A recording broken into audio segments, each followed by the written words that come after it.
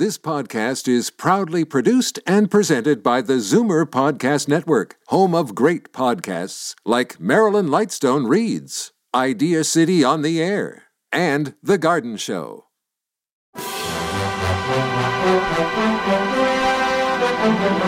It's Zoomer Radio's Theater of the Mind with Frank Proctor. Open your mind as we fill your head with amazing thrills, chills, and laughs. Theater of the Mind. The best love programs from radio's golden age. Only on Zoomer Radio. Now, here is your master storyteller, Frank Proctor. Well, thank you, and welcome to the show. I want to take you back to 1947 to listen to a very popular radio show then. The program from the series Escape. It was radio's leading anthology series of high-adventure radio dramas, airing on CBS from July 7th of 1947 to September 25th of 54.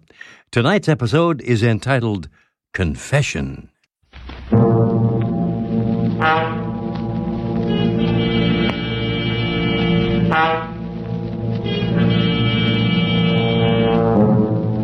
You are lost in a London fog, uncertain whether the figures looming around you are real or creatures of your imagination. And somewhere in the wet grayness lurks a murderer from whom you must escape.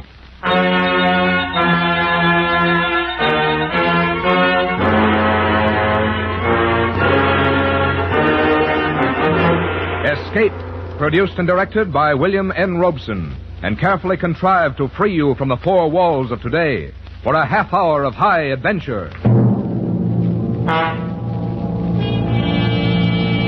Tonight, we escape to a fog-shrouded city and the terror of a shell-shocked mind, as Algernon Blackwood describes them in his ghostly story, Confession.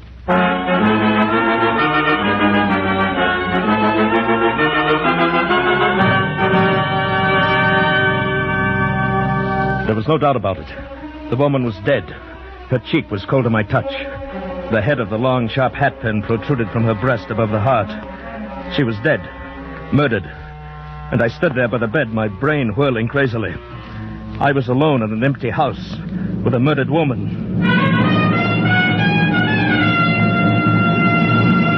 And then suddenly fear flashed across my brain and cleared it. I heard the door below open and close. Footsteps.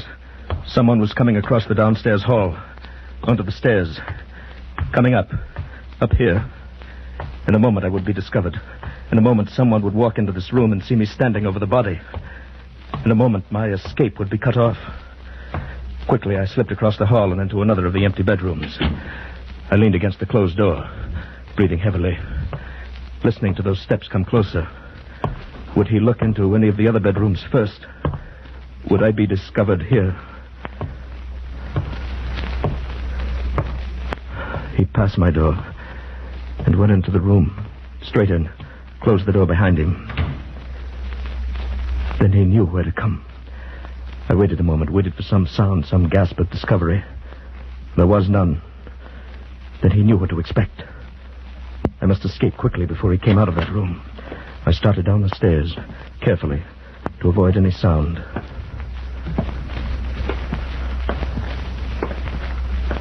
And suddenly the door of that room opened. The beam of a flashlight searched down the hall. I took the stairs 3 at a time, burst open the front door, and fled into the street, fled into the sanctuary of the fog.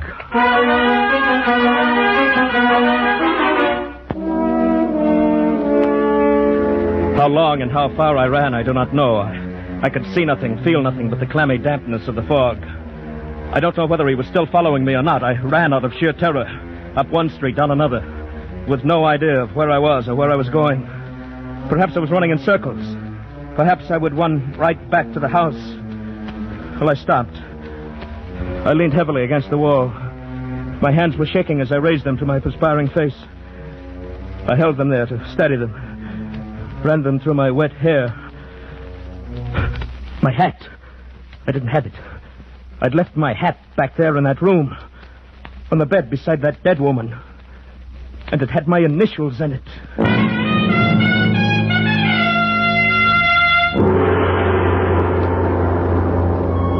Nearby, a street lamp formed a fuzzy ball of yellow in the enveloping murk. And now a figure loomed suddenly beneath it, just as she had materialized so short a time ago under another streetlight.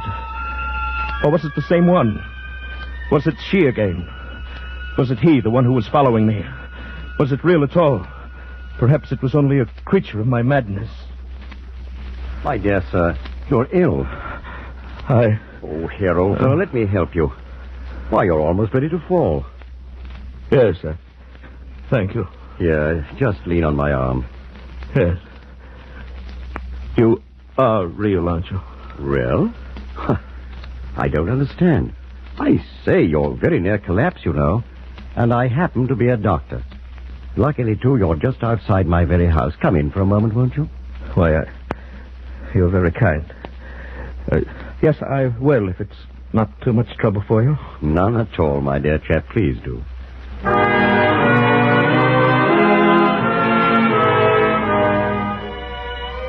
Within 5 minutes, I was seated in a comfortable chair before a toasting fire, sipping a hot cup of tea. I could feel my nerves relaxing, but the traces of my illness must have been clear on my face, because my host observed. Your trouble is shell shock, isn't it? Why, yes, how did you know?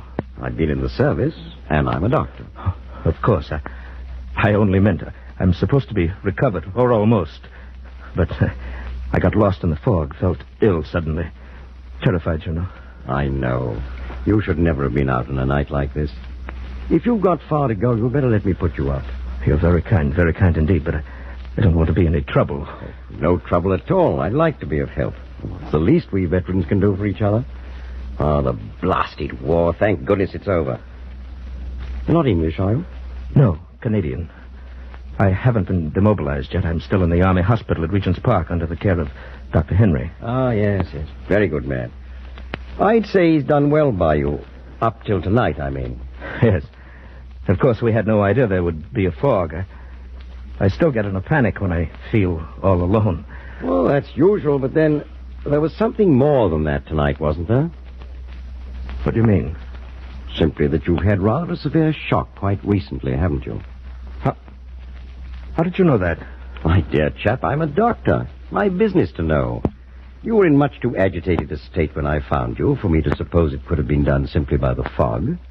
And, if I may hazard another guess, I should say it would be a relief to you and wise as well if you could unburden yourself to someone who would understand. Am I not right? Someone who would understand. That's just it. I doubt if there is anyone like that. It's so incredible. Oh, the more incredible, the greater your need to tell it. Repression in cases like yours can be dangerous, as you must know. You think you've hidden it, but it bides its time and it comes up later causing a lot of trouble. Confession, you know. Confession is good for the soul. Yes, I suppose you are right. But it is so wildly unbelievable. Since we're strangers, my belief or disbelief can make no difference. And I think I can promise you in advance that I shall believe all you have to say. Well, but I've got to tell somebody about it soon anyway. Cigarette to help with telling? Thank you.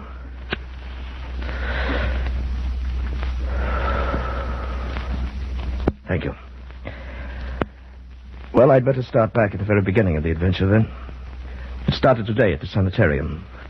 I've been there for some months, and today, when Dr. Henry called to check on me, I knew... Well, young man, you're as fit as a prize heifer and twice as frisky. The diet here must agree with you. I have no complaints, Doctor, but if I'm well again, then I'd like to get back into circulation. Will you listen to him, nurse, rushing things as usual? You'd think he didn't like us here. The way he bothers us to let him go into town, I'm sure of it, Doctor. He's getting so healthy, he's bursting at the seams. There, you see? How about it, Doctor? Can't I just have a day or an evening in town? What's the great attraction in that dirty place? Some girl, no doubt? Well, yes, that is in a way. I met her in France. She's a Red Cross girl. She's invited me to stop in for tea if I'm up in London, and, well, it's just that I'd feel human again, seeing a girl having tea, a cigarette, chatting. That's all. Young man, I not only approve of your day in town, I'm prescribing it. It'll do you good. You've got to start getting used to society again anyway. And you think I can manage it alone? Why not? You get around the neighborhood by yourself well enough, don't you? Nothing so very different about London. Certainly nothing to be afraid of. No, of course not. Call the young lady and find out the directions, where to get off the underground, what turns to take, and so on. Go in the daytime, return before dark. No danger of getting lost. Should be simple. Nothing to it. Do you good. Then this means I'm getting better. I'll be able to go home soon? There you go. Rushing things again. But yes, I think perhaps we're on the last leg. Oh, that'll be all, nurse. Yes, Dr. Henry. Now, tell me, young man, what about your friends? No, Doctor. I think they've deserted me. I don't see them anymore. No more ghosts. No more dead comrades stopping in for a chat. Good. For how long now? Oh, several weeks at least. I can hardly remember when I last saw one. Thought you saw. Yes, thought. Of course, in the dark room at night, sometimes the shadows... That's not quite the same thing. Lots of well people fancy they see the shadows move at night, especially after they've been reading some penny dreadful. Yes, I suppose so. At any rate, you can distinguish between the real people and the unreal now, and that's a big step, considering how you were a few months ago. Well, it's only when I feel completely alone, cut off, that the old panic begins a little, but not as much as before. Many people don't like to feel alone and cut off, but they can fight down that panicky feeling, nip it in the bud. And so will you in time. But I must warn you, a severe shock could undo all our work. By all means, avoid shock.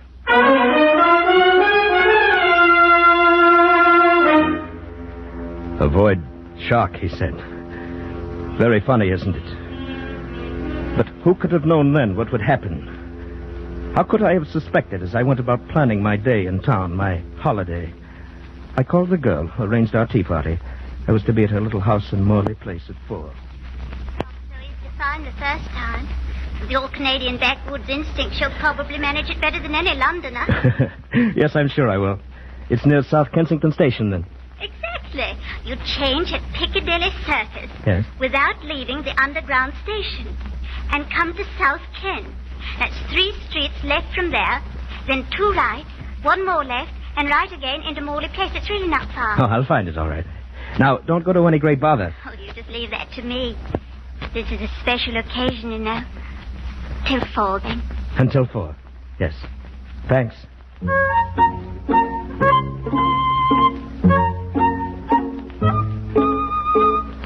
And so it all started out as a cheerful adventure. And everything went well into the city. I made my change underground at Piccadilly, took the local to South Kensington Station. And there I came up at surface again. And when I walked out, I stepped into a solid, opaque blanket of white fog. I could hear the traffic, the rumble of the city around me. I could hear footsteps, an occasional muffled voice. But I could see almost nothing. This is how a blind man feels then. The only objects of relief from that dreadful enveloping gray wall were an occasional blur of yellow from a street lamp, or a motor car headlight, a glimmering patch from some big lighted shop window here and there, and the figures of other people passing by, dark and floating and indistinct. Or were they people? Might they not be those phantom figures again, just like the ones that haunted me before I went into the sanitarium? Ghostly, blurred figures of dead comrades from Dunkirk and Abbeville and the mud of Belgium. Ah, here comes another one. I can hear his cane tapping. Look closely now, make sure.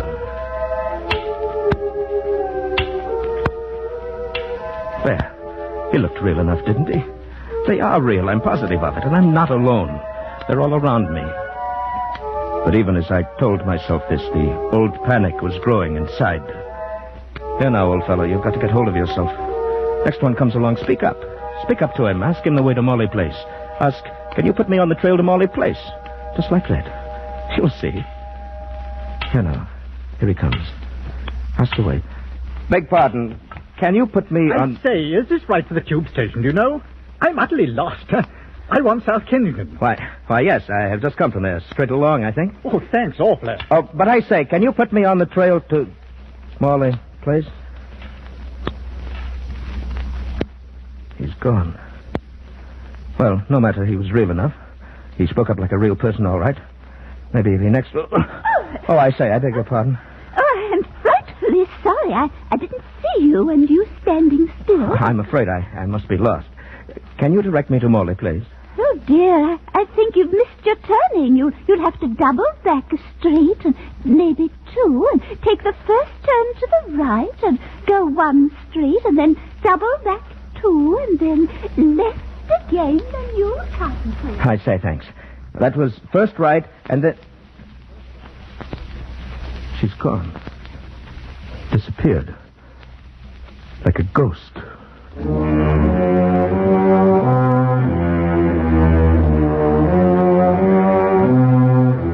The panic was rising in me. They were real people, yes, but they appeared and disappeared so disconcertingly quickly. And when I turned off down the main street, there were fewer of them. I turned again and again. But I couldn't remember the directions. Suddenly, I knew I was lost. And now I was in some little backwater where passers-by were rare, where no one came, where I was alone.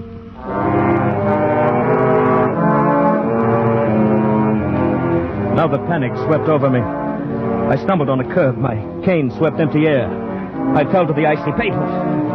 I was shaking so that I couldn't rise to my feet. I crawled across the open space of the street on my hands and knees. Only when I crossed the curb and felt a warm wall could I stand up again. And then I stood there, shaken and frantic. Morley Place must be very close, the little Red Cross girl waiting with her warm fire and hot tea. But where? Where?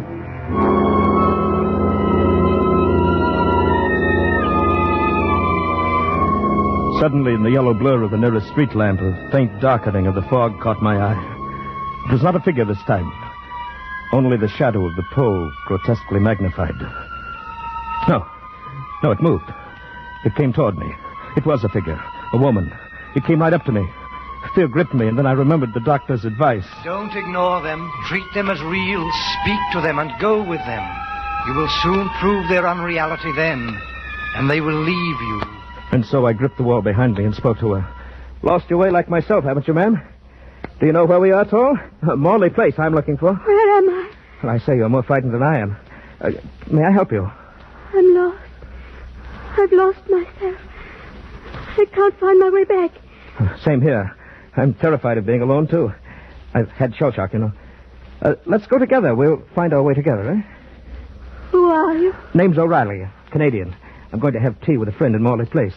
What's your address? Do you know the name of the street here? I came out suddenly, unexpectedly. I can't find my way home again. Just when I was expecting him to. I say steady, ma'am. He may be there now, waiting for me at this very moment, and I can't get back. Have you any idea of the direction, ma'am? Any at all?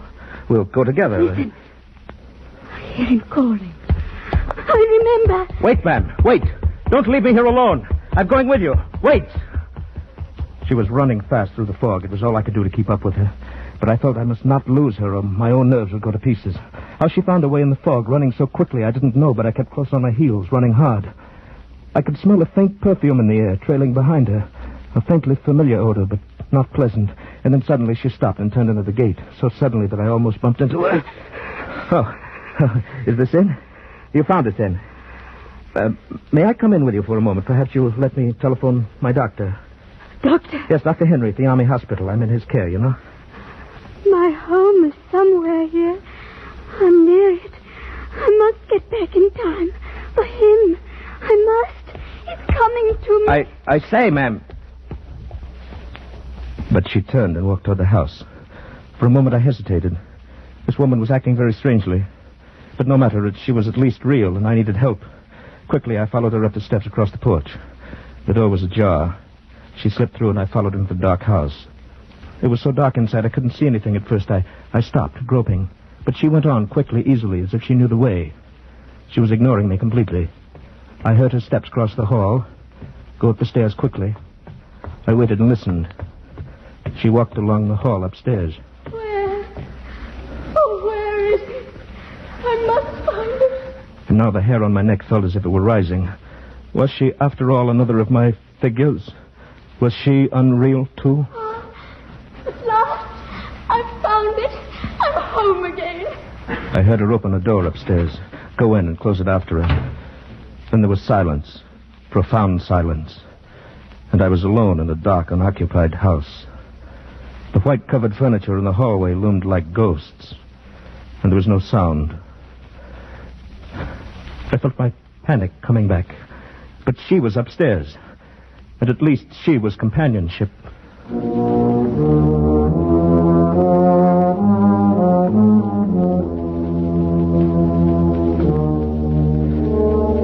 I groped my way up the stairs. Along the upstairs hall.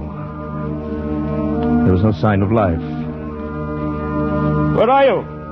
I want to help you. Which room are you in? There was no answer. But as I put my hand on the table to steady myself, I felt something. It was a candle stump. With a gasp of relief, I took it up and lighted it.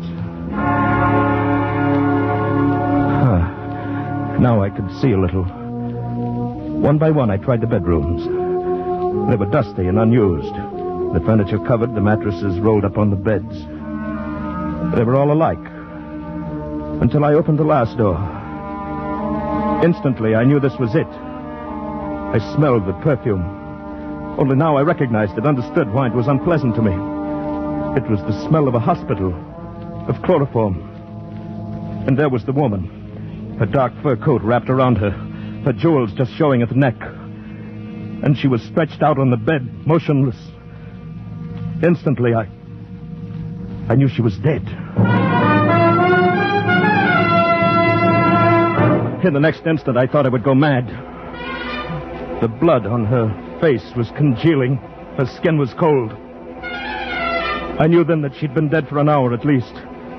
And that what I saw in the street was not real. This was the shock that Dr. Henry had warned me to avoid. And what happened then? Well, I heard the door open up downstairs. Someone came in. The one she'd been expecting, no doubt. And suddenly I realized the danger of my being found there beside a woman who had obviously been murdered. Well, I slipped into another bedroom, and when he went into that room with her, I slipped out and crept downstairs. I stumbled and he heard me, and I came out. I ran down and out into the fog, into the street and away. How long I ran or where, I don't know. When I was exhausted, I stopped. And then you came and found me. Well, what do you think? Tall tale, isn't it? Yes. Strange, but not incredible.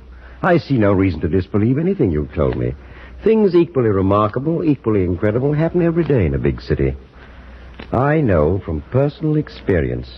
Oh, I could give you many instances. But the woman, I saw her, and yet she was already dead. Such things are hard to explain, perhaps cannot be explained, except, of course, your mind in its present state may still play tricks on you. Perhaps you saw a woman in the fog and followed her. You may have missed her and only thought you saw her go into that house. But what about the dead woman? She was real enough. Perhaps, perhaps not. She, too, may have been just fantasy.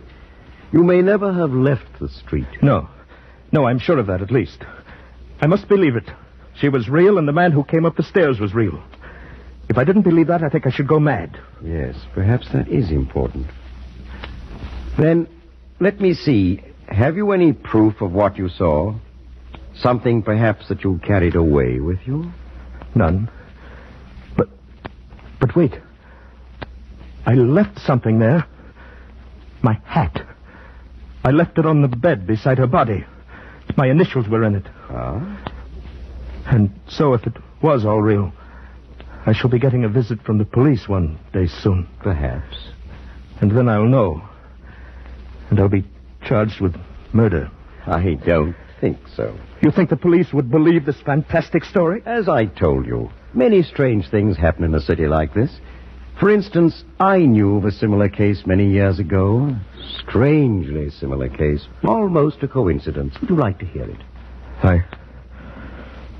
Yes, I suppose so. It happened during the last war. A colleague of mine, a surgeon now dead, married a charming girl, young and beautiful. He was wealthy, and they lived comfortably for many years. They seemed happy together.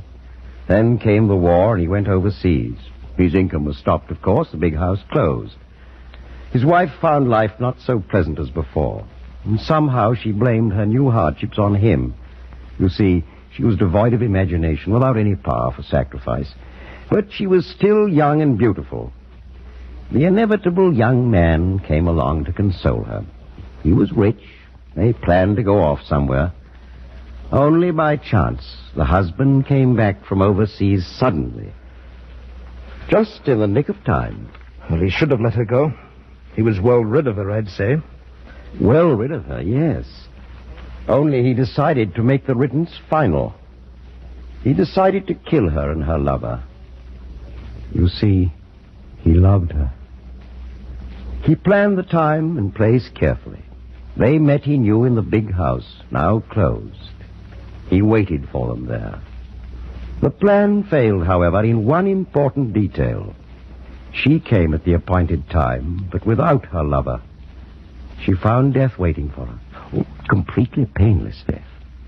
But the lover did not come. The door had been left open for him. The house was deserted, and it was a foggy night, like tonight.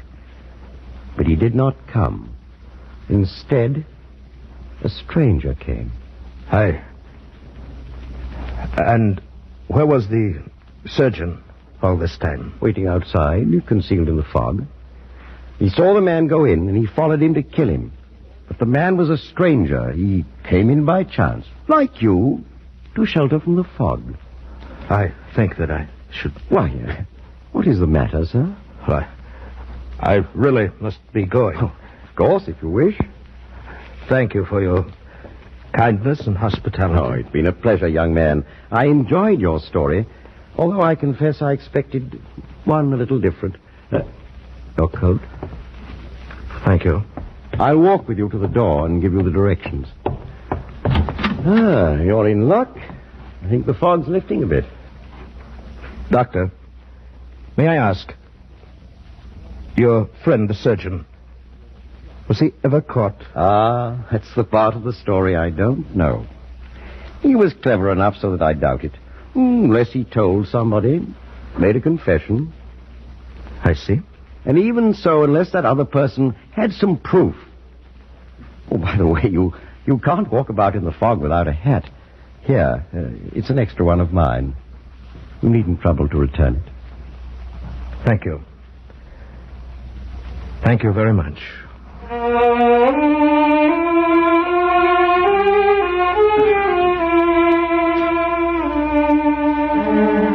I went out of his consulting room with the hat on my head.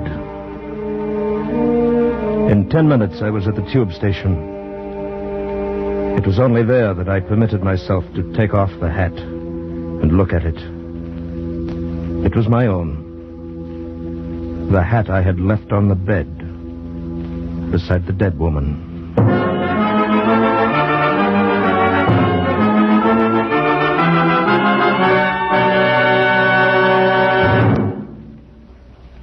Escape is produced and directed by William N. Robeson, and tonight brought you Confession by Algernon Blackwood, adapted for radio by John Dunkel, with Bill Conrad as O'Reilly, Ramsey Hill as the doctor, and Peggy Weber as the woman in the fog.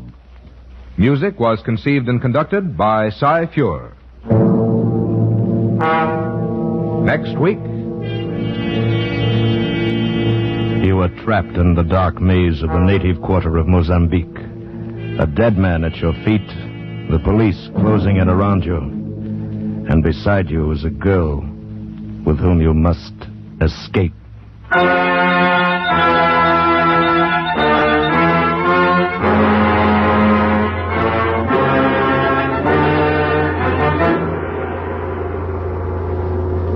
Next week, we escape with Percival Gibbons' fast-moving adventure, Second Class Passenger. Good night, then, until this same time next week, when again we offer you Escape.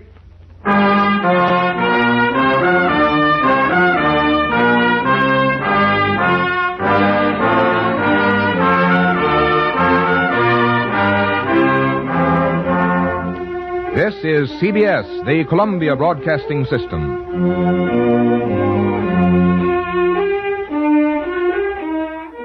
Stay tuned for George Burns and Gracie Allen next on Theater of the Mind.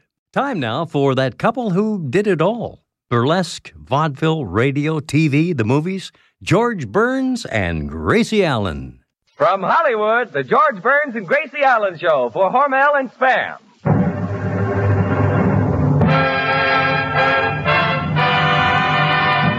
Crazy people.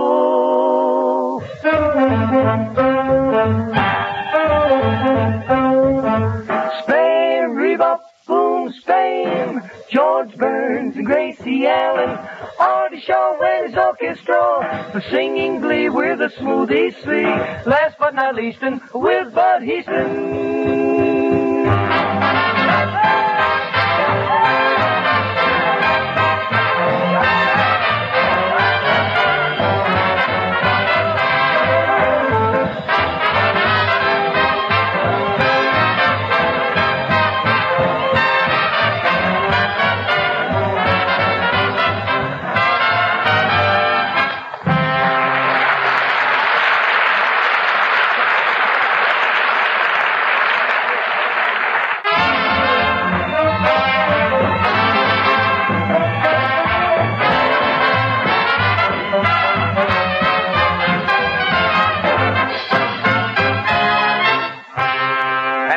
Those two spam ambassadors of fun, George and Gracie.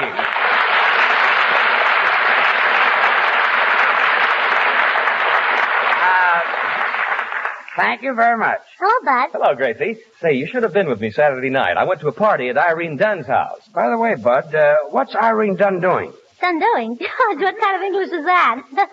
What kind of English is that? I said, what's Irene Dunn doing? You mean, what's Irene Dunn? Gracie, isn't Irene Dunn a motion picture star? Well, yes. I saw her in My Favorite Wife. Well, that's the picture that Irene Dunn did. Dunn did? Oh, that's even worse than Dunn doing. Well, George, maybe I can help you. You see, Gracie, Irene Dunn told me that... Dunn told you? Oh, what did Irene Dunn told you, all Rochester? Look, Gracie, when Irene Dunn does a picture, it doesn't mean that Irene Dunn done a picture. It means Irene Dunn did a picture. And the picture that Dunn did is what Dunn's done. Do you feel all right, Daddy? But why did you have to stop this? Señor Burns, yo sé una cosa muy graciosa de esa película. That's the guitar player, yes. What is it, Senor Lee? I saw that picture with that Irene Dunn and that Kenny Grunt. He's wonderful. Kenny Grunt? Sí. You mean Cary Grant? Remember in the picture when she puts her arms around him and hugged him and squeezed him? Yes. Well, Kenny Grunt? Artie, will you keep that South American park your carcass quiet? Okay, Poopsie. And stop with that Poopsie.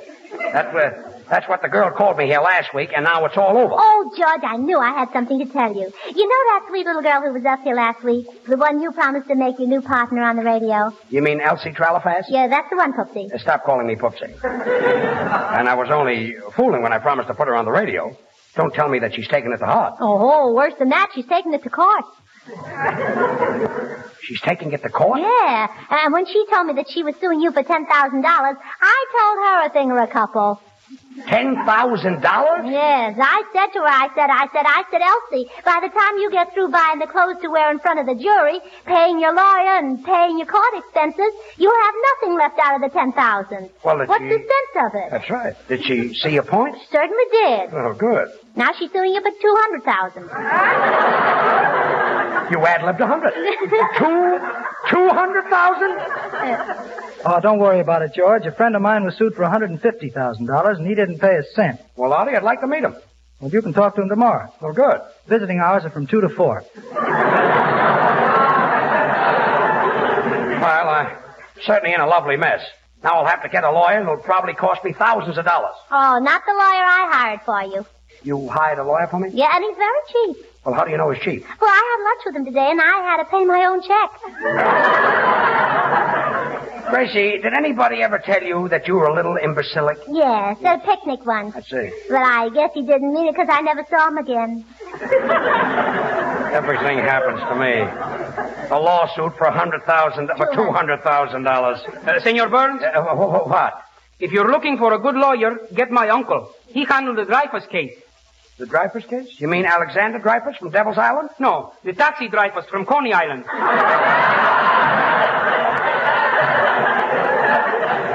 $200,000. I wouldn't pay that Elsie Tralafass a nickel. Good for you, George. That'll help me a whole lot. How will it help you? I'll be able to tell our listeners that both you and Spam are in the can.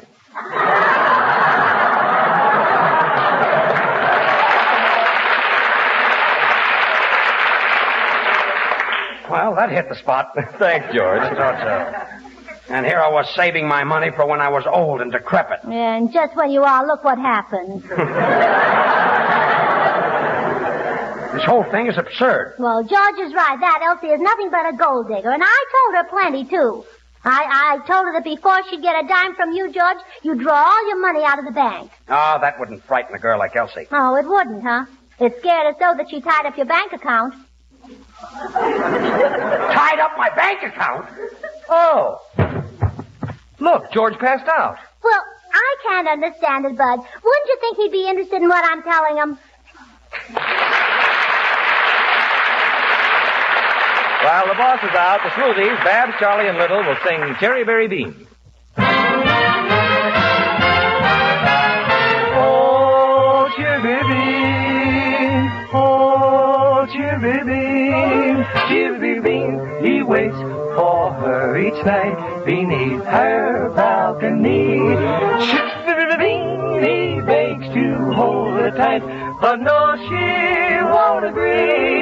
Cherry bean, she throws a rose and blows a kiss from up above. Cherry bean, cherry bean, cherry bean, they're so in love. When the moon hangs low in Napoli, there's a handsome melody. Every night he sings so happily, so his lady love can hear. In a manner so bravissimo, he repeats his serenade, and his heart beats so fortissimo when she raises her Venetian shade. Chivvy bean, chivvy bean, chivvy bean, chivvy bean, oh, chivvy bean. He waits her each night beneath her balcony. Chivvy bean, he begs to hold her tight, but no, she won't agree. No, she won't agree. Chivvy bean, she throws rose a kiss from up above. Chip the bean, chip the bean. He sings to her each night under the pale moonlight. Chirabirabing, he waits for her each night beneath her balcony.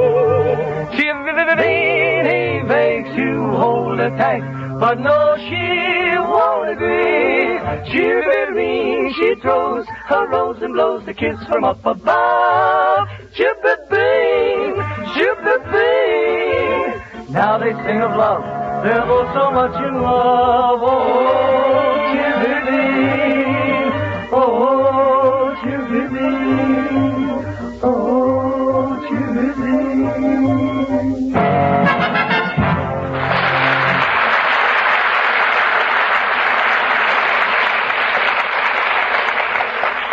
Oh, George is still out. Artie, hold his head while I give him another spoonful of this medicine. Gracie, that's extract of bitters. That's extract of bitters. That's terrible stuff. I know. Hold his head while I give him another spoonful. Another spoonful. Gracie, you're spilling half of that medicine on his chin. Wipe it off. I can't. It burns my fingers. Well, listen, George, I got some bad news. Oh, gee, he's still out, huh? Yeah, hold his head, Artie. Well, listen. Elsie's sweetheart is outside, and he's a big bruiser, and I can't hold him, and he says he's going to come in here and mop up the floor with George. Shall I call for help? Oh, no. He and George can mop up this floor without any help. Gee, this is awful. What'll we do? Well, how about you and me going to Ciro's tonight? Oh. Look, is George coming too? No, just you and I.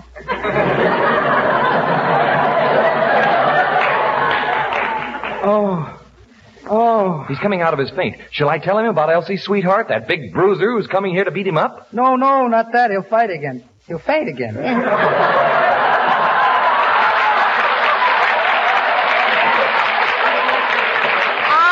all right. There's plenty of medicine left. Oh, where am I? Oh, I know. Boy, this lawsuit has certainly left a bitter taste in my mouth. Gracie, that's Elsie's sweetheart. Hey, Soundman, that's probably my lawyer. Let him in. Mr. Burns, before I open the door, do your insurance policies carry double indemnity in case of death by accident? Well, yes. You are a very lucky man, weren't you?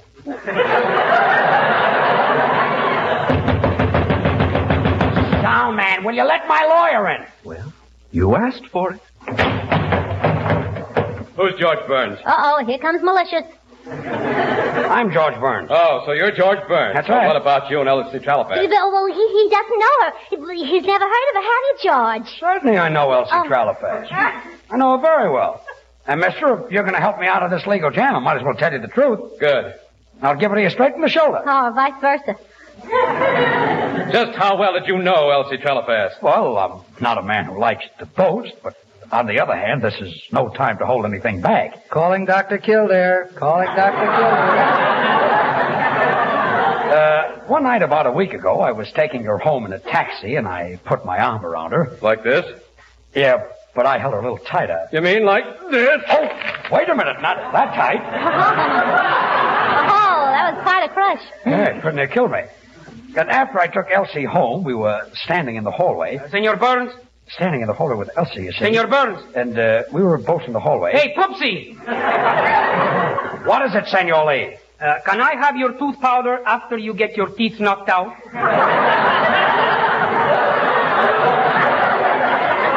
I'm not going to get my teeth knocked out. I know something that you don't know.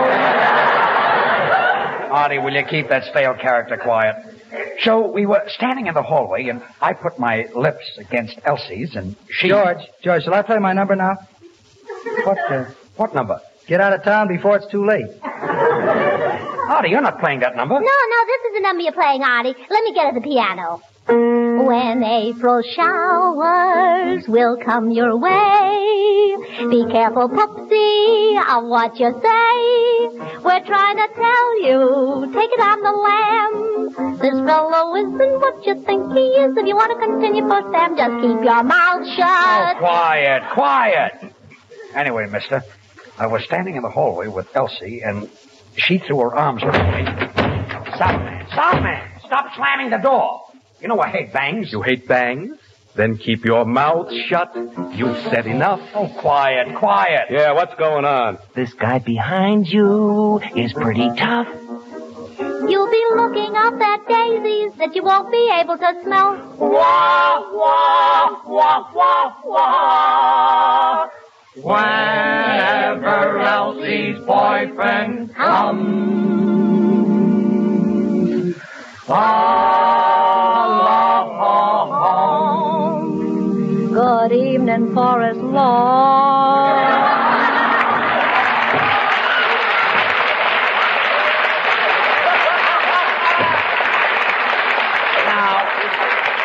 Look, what's going on here? Here I am worrying about $200,000 lawsuit and everybody's singing. Say, did Elsie ever happen to mention her boyfriend? Yeah, I heard her say something. She's going around with some dope or something.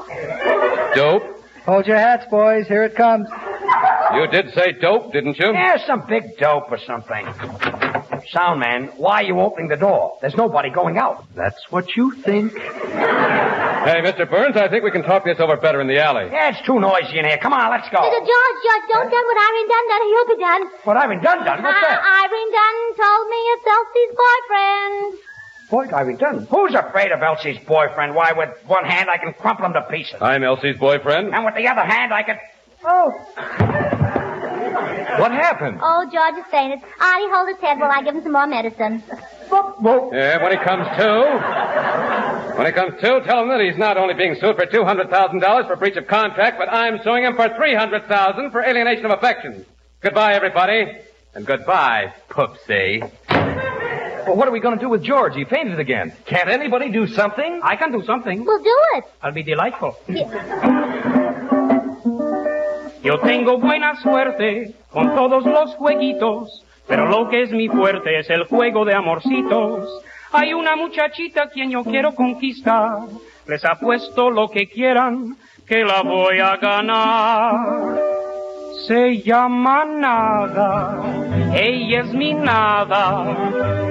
Mi nada no hace nada más que amar. Yo quiero a Nada, no hago nada más que de mi nada soñar. Cuando beso a mi nada, nada beso al parecer, pero nada tiene todo para hacerme arder. Yo quiero a Nada, no hace nada, nada más que amar.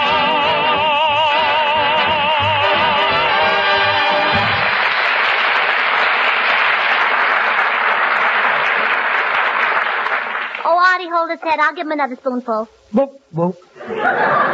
Gracie, is this medicine good for fainting? Oh, it's marvelous for fainting. How do you know? Well, every time I give my daddy a spoonful, he faints. Oh, what happened? Who am I? George Burns. Where am I? George Burns. Oh, who types these things anyway? Where am I? On the spam program. What's spam? What spam? Boy, you must be groggy if you don't remember what spam is. Why, George, spam is what you have fried with eggs for breakfast. Spam is what you have for lunch, sliced cold in spamwiches. Spam is what you have baked whole for dinner. Oh, yes, but I remember now. And you ask me what's spam. Why, George, you should be ashamed of yourself. Yeah, I'm a bad boy. Why, everybody knows that spam is tender, delicious meat, all ready to eat as it comes from the can. All right, but I'm sorry. Easy to serve, economical to use. Spam is the reason housewives are spending less time in the kitchen and still giving their families good food on the dot. I apologize, but spam is wonderful. Well, thanks, George. Yes, I didn't mean it, but I'm so sorry. Okay, sit down. Now, ladies, here's a grand suggestion for dinner tomorrow night. Open a can of Spam, S-P-A-M. As I said before, it's all ready to eat, so just slice Spam and serve with tomatoes, corn on the cob, a simple dessert, and your favorite beverage. You'll have nothing but compliments from the whole gang, because the meaty flavor, the grand taste of Spam satisfies even the huskiest appetite. And when you try the other recipes on the label, you'll discover Spam has dozens of uses, cold or hot. So remember, you'll spend a lot of time out of the kitchen when you keep Spam on your pantry shelf. It needs no refrigeration. Get a supply when you shop tomorrow. Just say to your food dealer, I want Spam. I want Spam. Slice it, dice it, fry it, bake it, cold or hot. Spam hits the spot.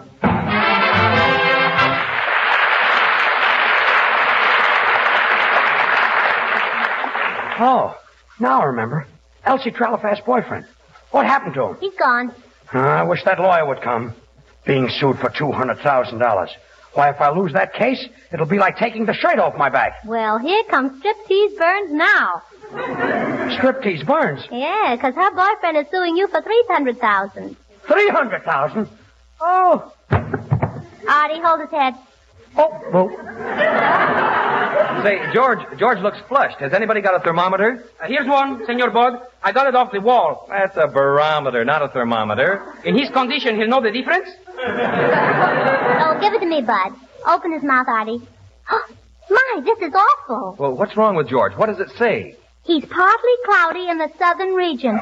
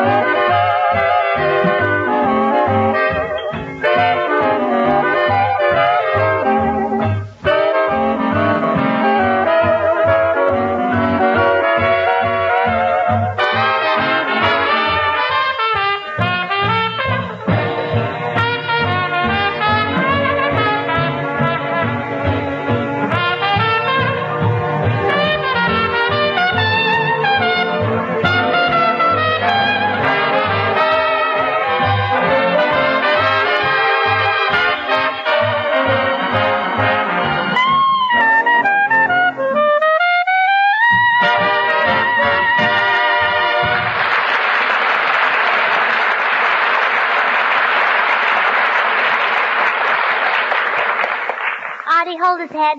Oh, whoop.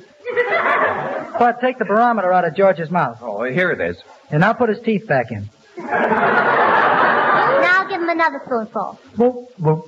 Gracie, that's the 30th spoonful you've given him, and it hasn't done him any good. I know. Well, then why are you making him finish all that terrible medicine? I want to get my nickel back in the bottle.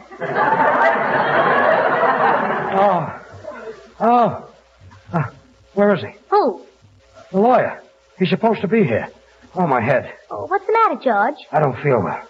I've got spots in front of my eyes. Oh, then that stuff I gave you is a fake. Fake? Yeah, look what it says here in the bottle. Good for removing spots.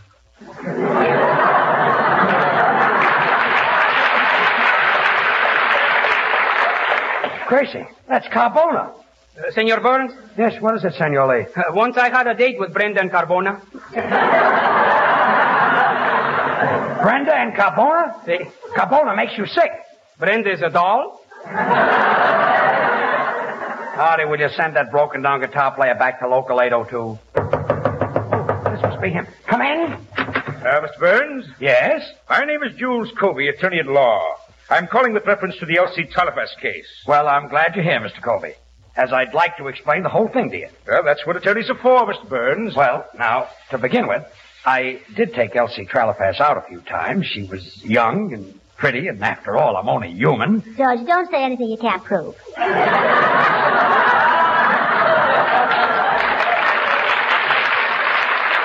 I've got that down, Mr. Burns. Well, anyway, the first night I met her, we drove out to the beach, and the radio was playing, and I had the pot of gold on. Is that prettier than a derby? Will you be quiet? Go ahead, Mr. Burns. I'm writing it down. So we were driving along, and I kept telling her how pretty she was and how smart she was, and pretty soon we came to a lonely spot, and I ran out of compliments. Well, that's a new one. Most fellows run out of gas. Gracie, for your information, there are lots of couples who don't neck in parked cars. Yeah, the woods are full of them.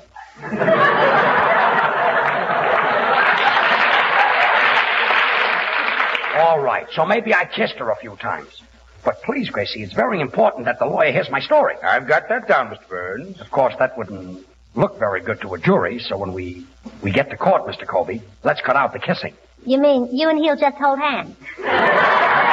Gracie, will you keep still? Go ahead, Mr. Burns. I've got that down. Well, you can tell the jury that I'm a man of very fine character. George, Mr. Covey just met you. He doesn't even know you. Well, if he doesn't know George, then he can say it. Ah, well, this cast is always kidding me like this, Mr. Colby. But they'll be glad to be character witnesses for me, won't you, boys? Oh, you bet your life we will, George. I'll be glad to stand up in court and tell them what a wonderful guy you are. Oh, thanks, Bud. How much does it pay? You know, now you've got me so confused I don't know which way to turn. Oh, a Los Angeles driver, huh?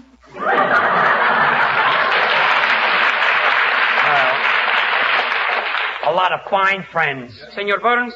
What is it, Senor Lee? For 50 cents, I will tell the jury that you are a perfect gentleman. 50 cents, huh? Sí. I won't pay it. All right, so I'll say you're good for nothing. You got that down, Mr. Colby? Poor George, he started out looking for a character witness, and look what happened. No witness? No character. Oh, keep still. Anyway, Mr. Colby, I met this Elsie Tralafas in a restaurant, and you never saw anybody eat so much in your life. She ordered a double porterhouse steak, and in 2 seconds, she looked up at me, and what do you think she said? I've got that down, Mr. Burns.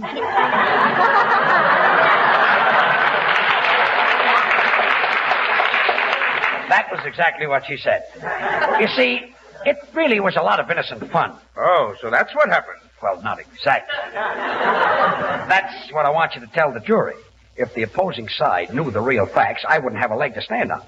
You see, between you and me, I did promise to put Elsie Tralafas on the radio. I see what you mean, Mr. Burns. And believe me, I can't possibly lose this case. Good day. Good day. Now, there's a great lawyer.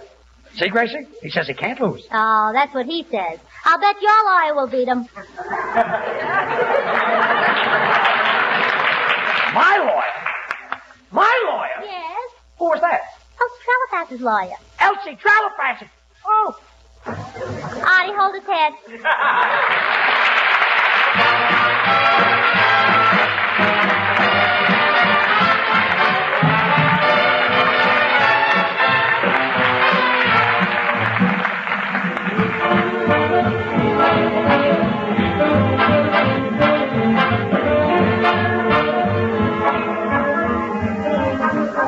Before George and Gracie return to say goodnight, they want me to tell you that Spam is a mighty good mealtime hint for your household tomorrow and every day. Ask for Spam, S-P-A-M, when you shop tomorrow and try the easy recipes on the label. Well, thanks, Bud. Well, Gracie, say goodnight. Oh, good night. And by the way, George, here's some good news. You know, it didn't do Elsie Tralafast any good to tie up your money. Swell, Gracie. Why? Well, I found out that your bank just failed. Oh. Artie, hold his head. Well, will George come to by next week? Will he win the case? Will he have to pay $100,000? What will happen? Who cares? Good night.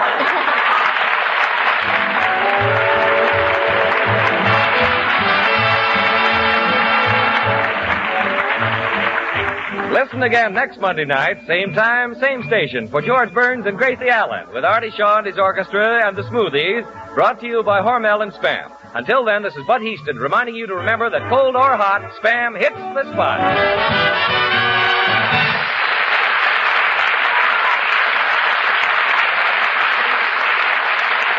Thank you for listening. Tomorrow night, it's Inner Sanctum, followed by Edgar Bergen and Charlie McCarthy. Thanks to Joel Schoenwell, Paul Stringer, and Justin Eacock for technical support. The executive producer for Theater of the Mind is Moses Neimer. I'm Frank Proctor. Have a great night. This podcast is proudly produced and presented by the Zoomer Podcast Network, home of great podcasts like Marilyn Lightstone Reads, Idea City on the Air, and The Garden Show.